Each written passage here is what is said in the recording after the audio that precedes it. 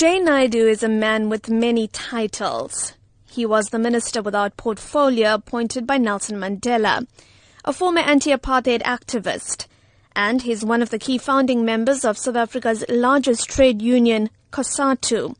His book, Change, Organising Tomorrow Today, is the product of a 4-year labour of love that he says is based on his world travels and on the realization that South Africa's challenges are not unique in the least.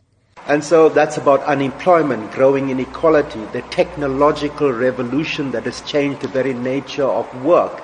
Fewer and fewer people having more and more wealth. The growing inequality, the fact that 62 people in the world today control more wealth than 3.5 billion people, or that 3 people in South Africa control more wealth than half our population. And these issues we need to confront and find solutions together by being open, by listening to each other. Naidoo speaks passionately about what he calls the growing discontent among young people, saying that unemployment and poverty are reasons enough for anger. A lot of older generation activists are starting to stand up and talk out against corruption. I think a lot of younger people are saying this democracy has to address our needs, otherwise it does not mean anything for us. So while we have made progress and we can never want to go back to apartheid, I think young people today and many people in our country have legitimate grievances.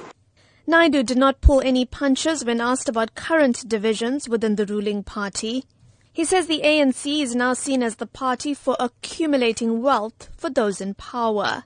To have a situation where leadership is acting in a way that is so unethical, that is so contrary to everything that our previous generation of leaders represented, from Chief Albert Luthuli right through to Chris Hani, and people are very angry about the fact that the ANC increasingly is being used as a business opportunity for people getting into public office and themselves benefiting from that position of power.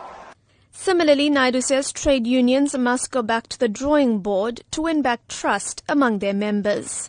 Trade unions today face a tremendous difficulty of attracting young people. And so one of the things that trade unions have to do, like the ANC has to do, is go back to basics. It's about addressing the needs of your members, of going to those factories, solving the legitimate grievances that people have on the factory floor today, about things that we thought we had solved: unfair dismissals, low wages, bad working conditions. In response to Naidoo's comments, ANC spokesperson in KwaZulu-Natal, Mdumiseni Ntuli, says Naidoo is exaggerating the party's challenges. For the SABC, I'm Minoshni Pillay in Durban.